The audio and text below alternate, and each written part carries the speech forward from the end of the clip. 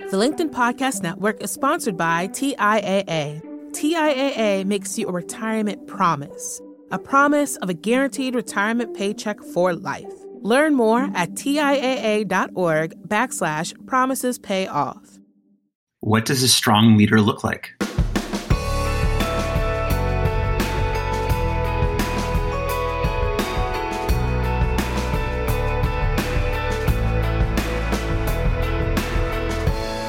Hey listeners, welcome to In the Arena. I'm Jackie Goldberg. And I'm Leah Smart. And today we are sitting down with Dan Shapiro, who is the COO at LinkedIn. So Dan has a pretty interesting background. You're going to get to know him a bit better throughout this episode. But he founded a company at 19 years old. He went to Johns Hopkins. He earned his MBA at Harvard. And he's actually been at LinkedIn for 13 years. Dan, I would guess you are probably more tenured at LinkedIn than most of LinkedIners, because I get the same results. And so the reason we wanted Dan to join us today is, of course, we're inspired by him. We're inspired by his career progression and his success, but also part of his reputation has been around his ability to be a really strong leader. Compassion is something that comes to mind when we think of Dan, as well as his humanity. So what was cool was just, learning a little bit more about him and asking what he wanted to be shared today. I'm going to air it out, Dan, in that way, because I love that you said you're a father of three.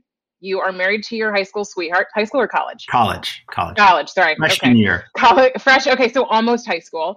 And they've been together for 17 years. So family is a huge part of Dan's life. And so we're really excited to have him here to help our listeners get to know him a bit better as, a leader in tech, but also just to hear his journey and hopefully give you all as listeners some of the inspiration that we have from him. So thank you so much for joining us today, Dan. Oh, thank you. It's wonderful to be here with you, and you're doing just an amazing job with this podcast. So I'm excited to be a part of it.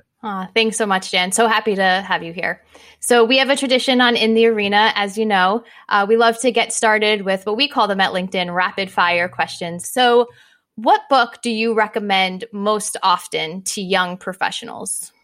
Well, for people that work in tech or are inspired to work in tech, there are a few business books that are just absolutely exceptional. One of them is The Innovator's Dilemma by Clay Christensen, who some may know recently passed away. I had the real fortune of studying in his class at business school, and have just always found him to be one of the most clear thinkers of how technology markets evolve.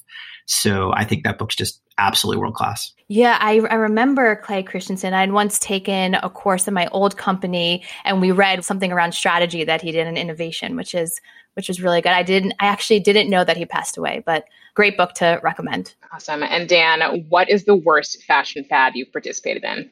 Tell the truth. So I'll give you a little family history. My grandfather owned a clothing store for men and boys in Philadelphia, and my mom worked there, and she would frequently come home with whatever she thought the latest fashions were. And sometimes she was spot on, and sometimes they were way off. But I recall that there was a thing called hypercolor back in the, I think, late 80s, where the shirt would be treated in this dye that if it got hot, it would change color. And so, the first thing you would do, and it's absolutely terrifying to imagine this in a COVID world, is you'd breathe on it, because your warm breath would light up the shirt. So people would be breathing on each other's arms. And then, imagine as it's warm, like what parts of the shirt wind up getting, so a terrible idea. But I was first. I was the first person in anyone in my school to have hypercolor. And sometimes my mom brought home gems. Other times it was absolutely ridiculed. So was this one a gem or was this not a gem? Because it seems were you cool. setting the trend here? It was a gem for 48 hours. And then it was a terrible idea after that. That's great. Wait, I'm sweating and this is not going to be helpful for that. And Dan, and for our listeners, one of the reasons we picked this question specifically was because Dan is known for some of his fashion at some of our events at LinkedIn, some of these LinkedIn cool jackets, which some may have neon on, actually. Is that? They have LED lights. Yeah. LED lights. Okay. So you've upgraded is what you're saying. Every year there's a whole supply. So for those that don't know, the way it started was that at our global sales kickoff every year, we would have a talent show. And I was told that I was going to host the first talent show. And for those of you that remember Gangnam Style, the guy Psy, he would be in his videos, he'd be wearing these tuxedos. And I was like, oh, what would it mean to have a LinkedIn Sci tuxedo? That was how it all started. So we bought this white suit, we put a LinkedIn logo on it, and it became the way people knew me. And so every year I've gone back and tried to either change or add to this suit. And there have been multiple suits over the years because they get a little grungy after a while. But I think more people know me from that than many other things in my job. That's great. Okay, so pivoting a little bit here, what is something that you want to learn? During the last year, I think one of the things that has been very important to me in my new role as COO is that learning how to create alignment across teams. How do you bring people together to get on the same page about what you want to accomplish? And as a leader, you can often think about yourself as someone who makes decisions, sort of provides guidance, but there's a separate skill around facilitation, around bringing people together to help them come to a collective opinion on a topic so that everyone can be on the same page and move forward. And it's actually a different kind of skill. And the tactics you use to facilitate conversations are different than the tactics that you might normally use to lead a team through a moment. And I think it's become even more important as we're all virtual, because I don't know about the meetings that you're on, but once you get enough people on video trying to have a conversation, being able to facilitate that conversation successfully where everyone is participating virtually is a real thing. And so I found that being in a virtual environment has really helped me get better at facilitation, but it's something that I'm definitely working on. It almost sounds like a shift from like leading towards in a direction to just like sitting and creating space for people. That's right. Sometimes the metaphor for leading is to see all the information and make a decision so the group can embrace that. And facilitation is a little different. It's more about the process by which a group comes to their own decision. And oftentimes that's a better mode to build a collective perspective as opposed to people following your perspective. And I think it's really powerful when done well. And what would you say are the skills behind being a good facilitator in those group conversations? Well, to juxtapose it with oftentimes making decisions, when you're in a meeting and you know that you need to make a call, what's going on in your mind is, what decision am I going to make? So it's very internal. The energy can be very internal. When you're facilitating, your energy has to be just looking at everyone, seeing whether they're engaged or not, seeing whether people that have an opinion are surfacing that opinion, making sure that the conversation is even. So all the energy has to be external. Now, over time, you can learn how to do both those things at the same time. But it's hard. It's a real art form. And I think that the people that do facilitation well are just hyper aware of how everyone is showing up in that moment and try to create an environment where it's a very high energy and level playing field across all the participants. Yeah, you're really juggling all of these things at once, right? And I heard you say aware, right? It's hyper awareness of them, but then your internal awareness as well, and kind of moving fluidly across all of these different notions within you and facing externally. That's awesome. Yeah. All right. And then last question, Dan, what is something you want to unlearn? The hardest things to unlearn are the things that you actually like about yourself or are sort of very true to who you are. And I grew up in a household of people having debates about any variety of topics. That was dinner conversation. So I have a style of like really wanting to share what's on my mind and creating space for others, but being forward about it. And one of the things that I've had to unlearn and I continue to unlearn is that sometimes that forward energy makes other people lean back because, the way that they want to contribute to a conversation is a little softer, or, they don't know that they want to step into a conversation where that kind of energy is being brought. And so I think I am learning to communicate in a style that is much more balanced and much more space creating for others. And then to use that to make sure that everyone's participating in the conversation. I think it's been a game changer for me in sort of the last couple of years. There's an interesting phrase that you just reminded me of that I've heard a few times. It's called step up, step back. Yeah. Stepping up if you're the person that is not the one that typically speaks in a room, and stepping back if you're that person. And it actually, both things you said you wanted to learn and unlearn are connected to self and other awareness. Absolutely. And that is the hard stuff. Yeah, it's funny you say that because my 11-year-old, his teacher, one of the things that she said that he was really special about him is he is exceptional at stepping up and stepping back. Wow. And I was like, wow, I wish I had heard that as a skill growing up. I had never even heard of that. And now they're teaching people in middle school about this idea.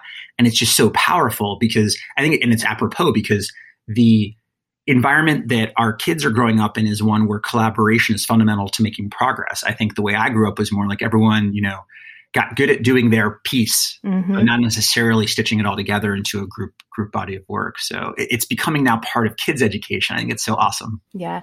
And something like self-awareness is also becoming part of education. When you think about mindfulness in schools right now and compassion, we didn't grow up learning these things, and the impact I hope to see in the next generation, I'm excited to see what it does. I'm reading a book right now called Permission to Feel, and it's all about how we can train ourselves and children about the emotions that we experience, right? And like really becoming what he calls emotion scientists and understanding how to then regulate those emotions in the world once we recognize them.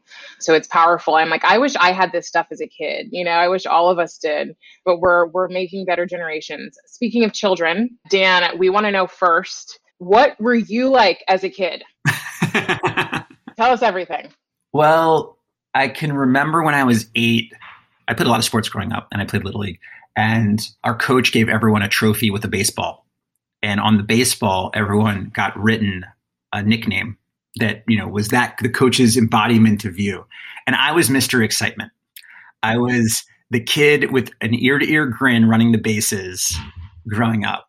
And so I always loved, and it was competition, but just games, like things where you really have to try to do your best with a group of people.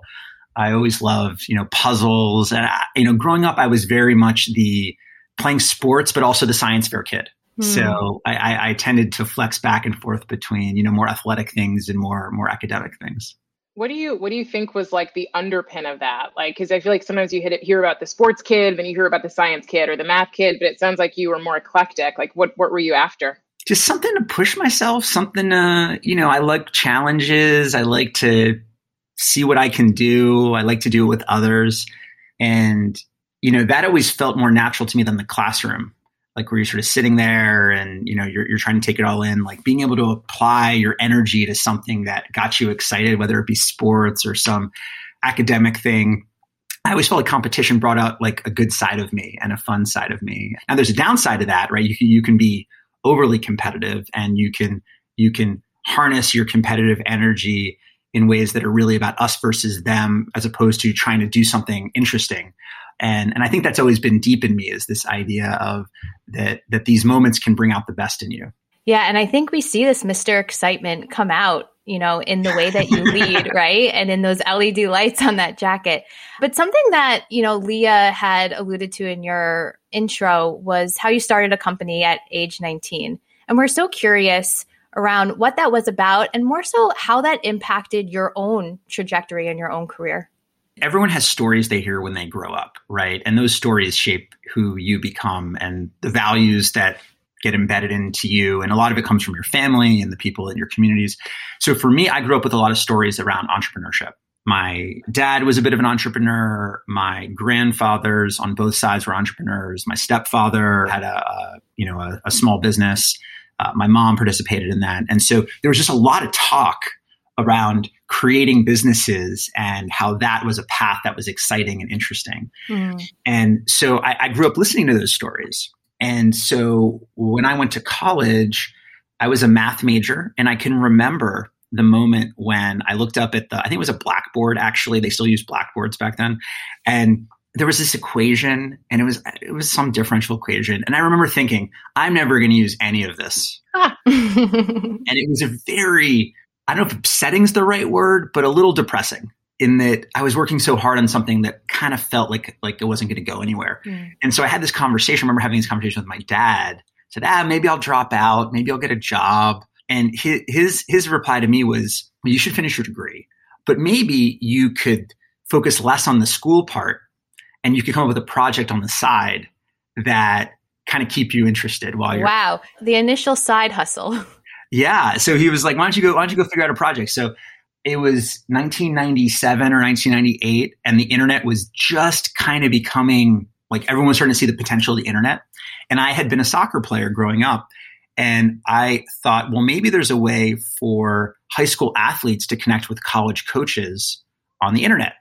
And I knew a little bit about that. I wasn't good enough to be a real recruit, good enough to talk to a few coaches. And it seemed like a huge problem, and the one that I faced personally. And so me and another person from school who was much more technical than me, we teamed up and we started this website for high school athletes and college coaches, and it actually became a thing. So we ran it for a few years and we sold it right when we graduated. Wow. And it was just like one of these things where it was so hard. And I think net, if you added up all the hours I spent on it, I made like $4 an hour, but it was so fun. And I really felt like I was doing something for other people that I personally had felt the pain of. So I think I learned pretty early that something like that was going to be my passion. Something entrepreneurial. Yeah, building something with technology to solve problems. Oh, definitely. Like, I love that you share that. I definitely have a similar experience too, of that like excitement around entrepreneurship. And I randomly thought of this question, so I'm curious if you've thought about it. If like, all of a sudden you weren't COO at LinkedIn, what business would you build today? Oh, I don't know. I find that the ideas come in the moment, and I tend to be a person that when I'm working, all the ideas are heads down. Like I just get very focused on the task at hand, and then if I go on vacation or I take an extended break, the ideas then just come in left and right. But there's something about the way my head works where I have trouble doing both at the same time. Yeah, so you're more focused. That's fair. Okay, and you probably wouldn't want to tell us on a podcast in front of everyone who could listen what business you'd start because you'd give away your secrets. So I get it. I do think one area I'm excited about is I think there's a huge opportunity in pay equity. I think that AI and data is going to make the process of ensuring that people are being paid in a meritocratic and equitable way is just something that feels ripe for someone to figure out. And so if anyone's out there, you want to build a business that would be good for the world, because I think meritocracy and equity are two of the most central values to me personally. I think that there's really something there. The LinkedIn Podcast Network is sponsored by TIAA. In the last 100 years, we've seen financial markets swing, new currencies come and go, decades of savings lost in days, all showing that a retirement plan without a guarantee, quite simply, isn't enough. So more than a retirement plan, TIAA makes you a retirement promise. A promise of a guaranteed retirement paycheck for life. A promise that pays off. Learn more at TIAA.org/promisespayoff. From LinkedIn News, I'm Jessie Hempel, host of the Hello Monday podcast. In my 20s, I knew what career success looked like. In midlife, it's not that simple. Work is changing, we're changing, and there's no guidebook for how to make sense of it. So come figure it out with me on the Hello Monday podcast. I've been a journalist for 2 decades, writing cover stories for Business Week, Fortune, and Wired. And now, every Monday, I bring you conversations with people who are thinking deeply about work and where it fits into our lives. Like Microsoft CEO Satya Nadella on growth mindsets. The learn-it-all does better than the know-it-all. Or NYU professor Scott Galloway on choosing a career. I think the worst advice you can give a kid is follow your passion. Or MacArthur Genius winner Angela Duckworth on talent versus grit. Your long-term effort and your long-term commitment are surprisingly important. Each episode delivers pragmatic advice for right now. Listen to Hello Monday with me, Jessie Hempel, on the LinkedIn Podcast Network or wherever you get your podcasts. Dan, I'm curious. I mean, you just said meritocracy and equity are two of your values. And, we started with discussing the fact that, you are someone that is seen as a compassionate and feel like a very human leader. And I'm curious, if you think about the qualities of leadership that you want to embody or that you'd want to see others embody, what does that look like?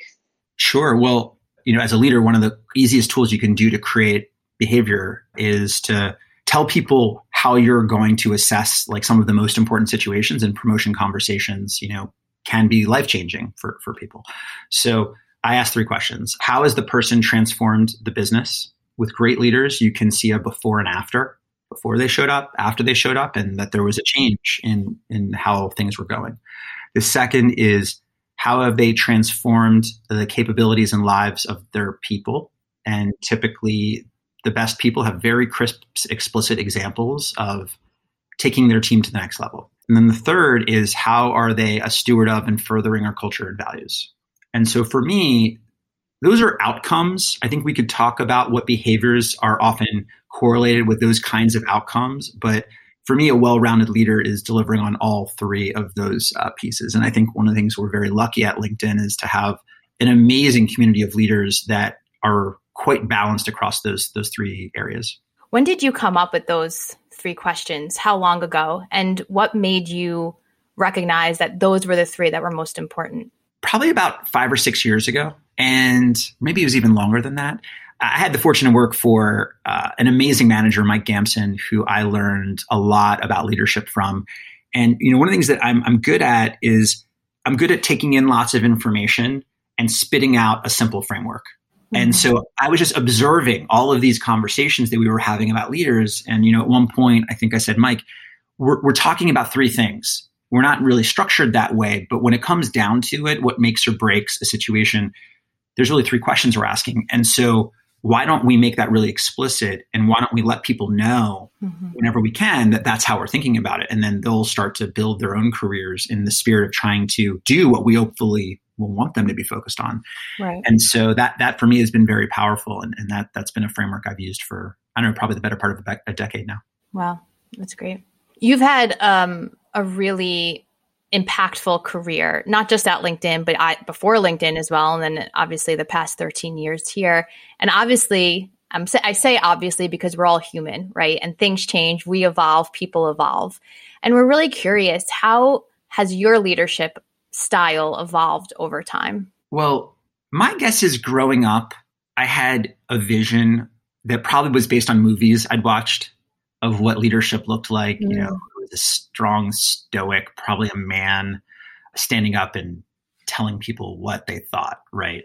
And I think that everyone has some image in their mind of what leadership looks like. And it's actually important to know what that image is, because the real answer is that leadership doesn't look like anything in particular. When I went to business school, one of the things I was struck by was how different our classes were, how diverse they were in thought, in background, in style, and that any one of those people is likely to be a leader over time.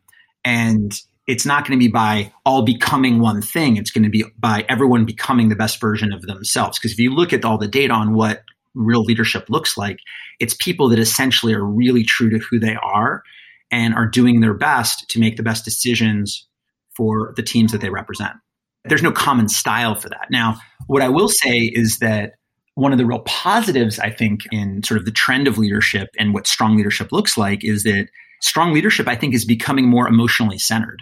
I don't think that was the case years ago. I think it was like, let's hide your emotions. Like, this is business. Like, emotions have no place in the workplace, like kind of vibe.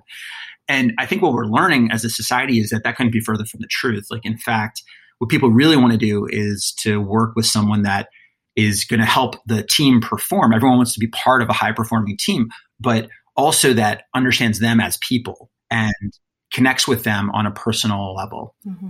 And I think that's super positive for everyone. I hope that my kids grow up and when they think about what their picture of leadership is, it's someone that can connect with others and it's someone that can help move a team forward.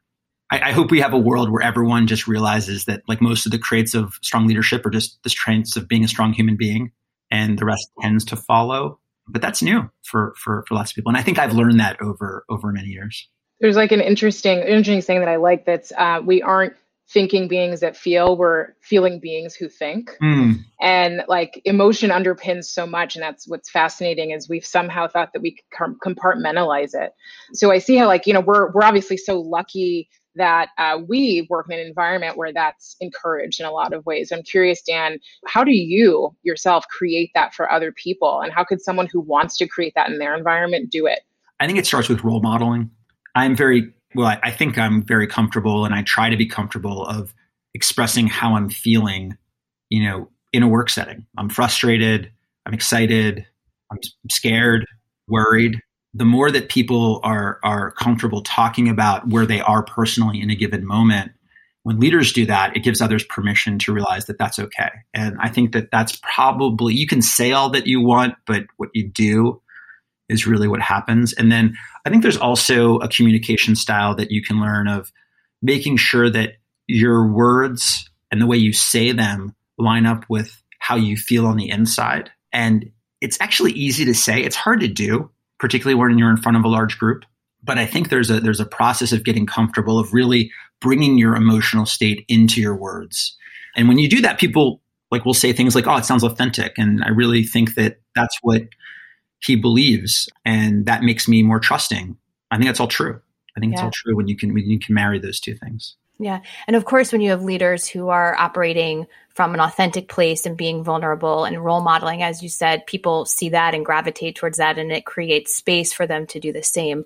And that's on an individual level. From a company level, right? If we have other companies listening to this right now, what would you recommend a company do to help their employees become more emotionally centered? There's probably some expert listening who knows the answer. I don't feel like I know the answer to that question, but I usually say that change starts with yourself. So, I would start by just doing it. I would call out and celebrate others that I also see doing it. Mm-hmm. And I'd probably hire someone that knew how to kind of build a framework for the company. Yeah. Well, can I give my 2 cents on the answer? Yes, please. Yeah. What do you think? Culture and values. I mean, you mentioned it before in one of your 3 questions, but when you have a company that's literally founded on human culture and human values and tenets, and you have people from then on an individual level live them and breathe them, that's what I think can really revolutionize a company of 20,000 plus people, right? And we know at LinkedIn how much of a effect that has had on how we work and how we show up each day. Absolutely. I think most people come to work asking themselves the question, what do I need to do well here?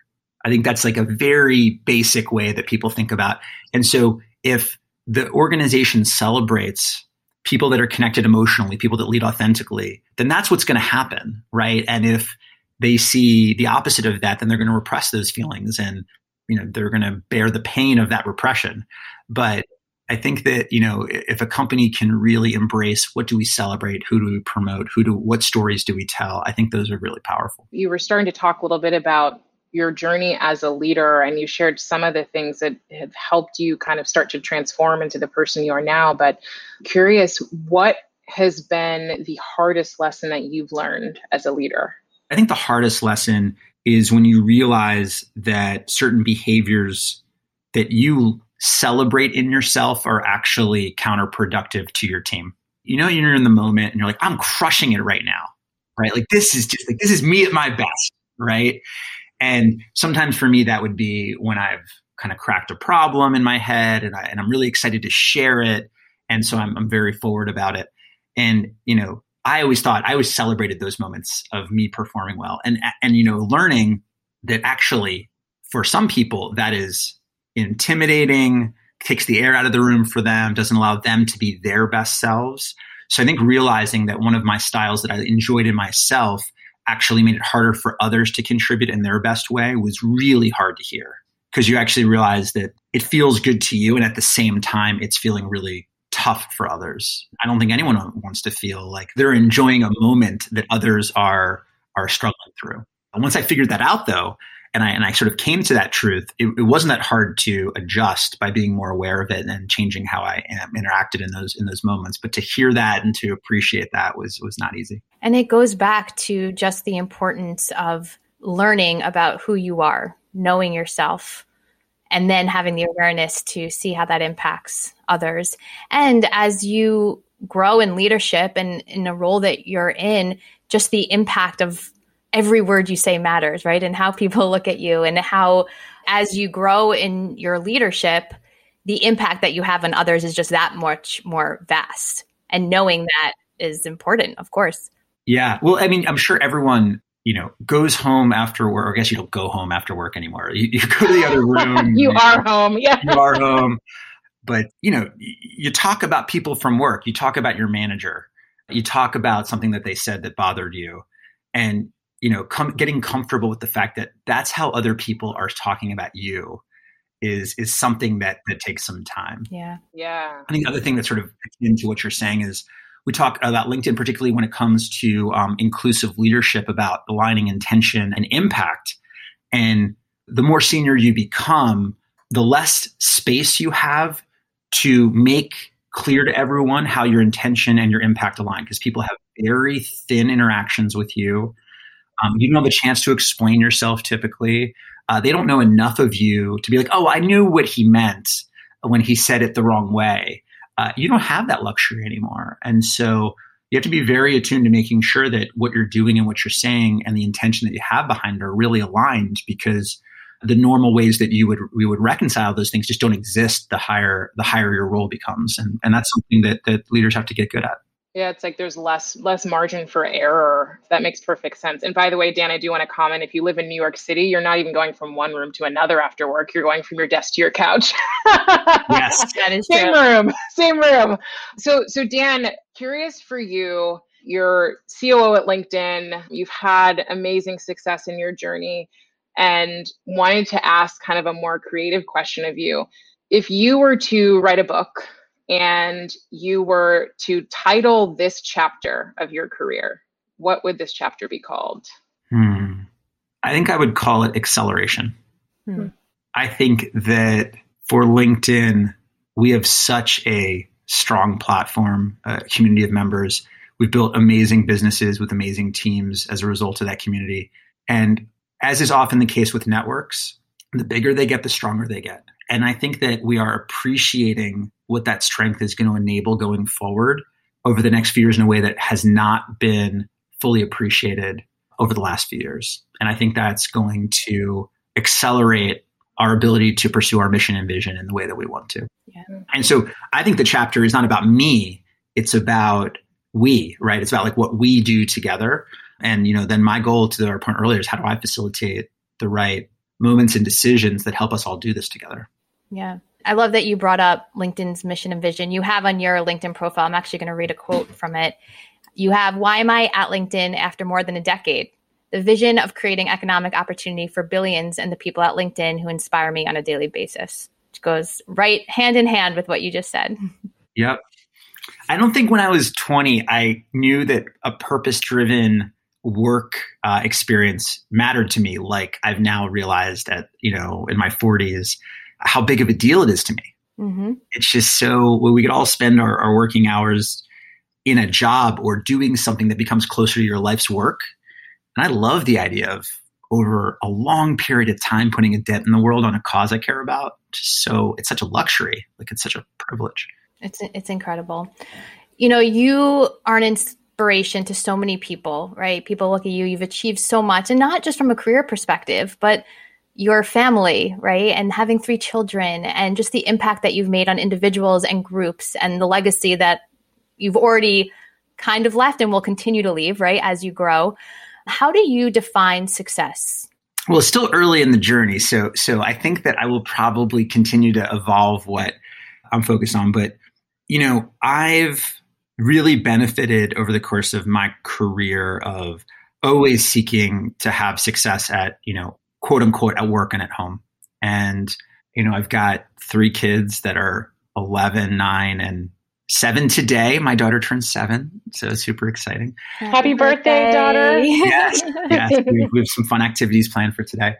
And, being just a great dad. I had a great dad. I want to be a great dad. Being a great partner in parenthood with Mary. These aren't things that just happen on their own. Like, they take real work, and they take a lot of focus, and it's fun, but it's also real. You have to really decide you want to do it. And then at the same time, I feel privileged, but also the chance to contribute on a problem that I think is just so fundamental in the world of economic opportunity, equitable economic opportunity. I think that's a great fact that we're using that word more, equitable. Mm-hmm. That just having the chance to further that mission over the next, phase of my career. And so if I can get those 2 things in a good place, like, that would be amazing. And then mix in a fun moment for myself along the way somewhere. Something for Mr. Excitement. Yeah, I mean, I think we all can probably agree, and anyone who works for a purpose-driven company and feels connected to it can agree how powerful it is to be able to show up at work every day knowing that you are making a difference in the world that matters for you and to you. So I love that you share equity or equitable economic opportunity, because I think we all share that desire to drive towards it, and in many different ways at LinkedIn. Well, Dan, this has been fantastic, just getting to spend some time with you, get to know you a little bit, hear about your journey, and hear some of the lessons that you've learned. And for our listeners, the hope is that you're able to walk away with something in some way that impacts your career, how you work with others, and it sounds like how you become more self and other aware. So we loved having you today, Dan. So excited. Hopefully you can come back. Yes. Thank you so much for having me. I had a lot of fun, and the two of you are doing just an amazing job with this podcast. Thank you. We so appreciate you, Dan.